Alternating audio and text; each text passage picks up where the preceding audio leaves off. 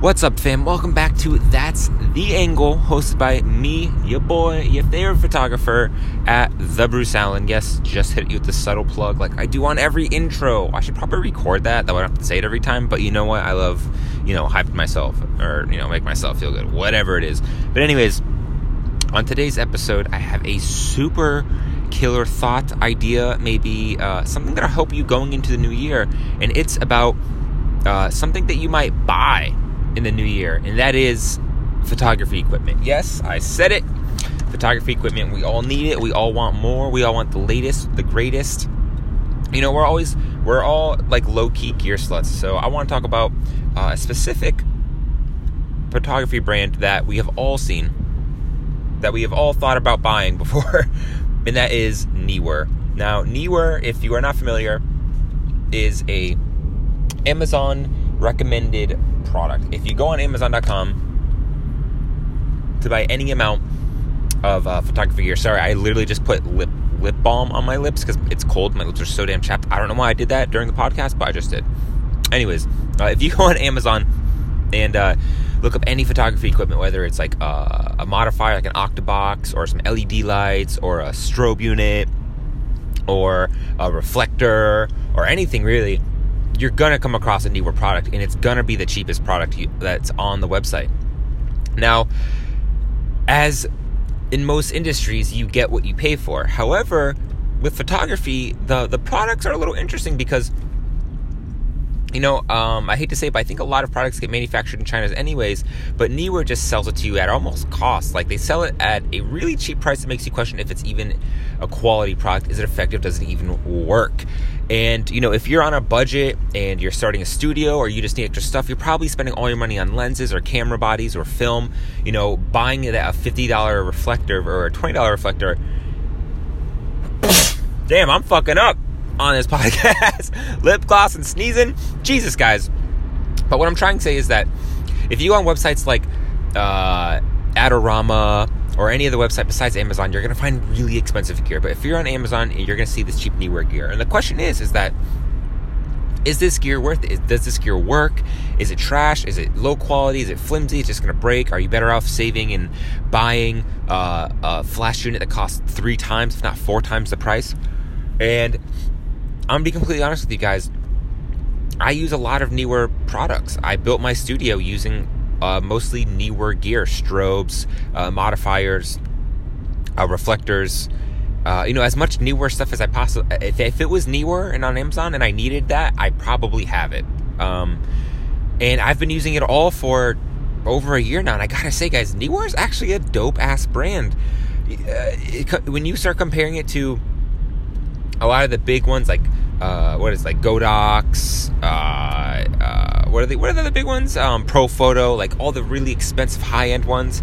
Don't get me wrong, the high-end ones definitely offer functions and features that, are really tiny, minute. Maybe the user experience is slightly better. Maybe it looks a little nicer. But at the end of the day, my Neewer products have all been great, and they all work fantastically well. They're all freaking workhorses that never break on me. I've dropped the shit. I've thrown the shit. It all still works. Now, don't get me wrong. If you're buying strobes that are 2 for $250, the strobes are just lighting units.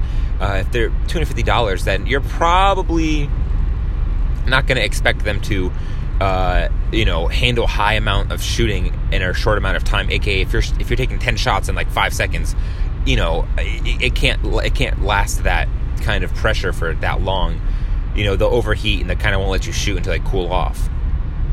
However, if you upgraded your Neewer strobe like I did to a battery-powered wireless TTL high-speed sync strobe unit that cost me $360, that thing is amazing, and it's made by Neewer. Sure, it may look like an old VCR, as in like it's all gray, but I'm not gonna lie, dude, this thing works great. The quality of light's amazing.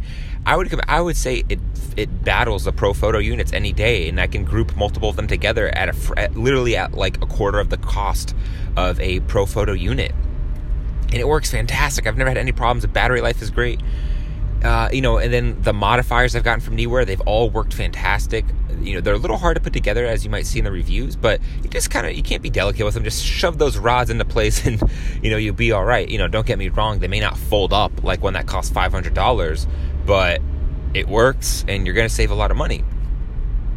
And so my big broad point of this whole thing is that, I would say don't be scared of buying newer stuff. If it's just going to get you started, especially if you're trying to learn, if it gets you started, and you can even go up to advanced level gear with Neewer. It's really honestly not bad stuff. If you want something more specialized, then go something else. But Neewer is, in my opinion, the way to go. And I bring this up because I feel like a lot of photographers or people in the photography world, they're too gear conscious. Like, they think that the quality of the gear is everything, especially when it comes to lighting. I get it with cameras and lenses. I understand the quality is everything.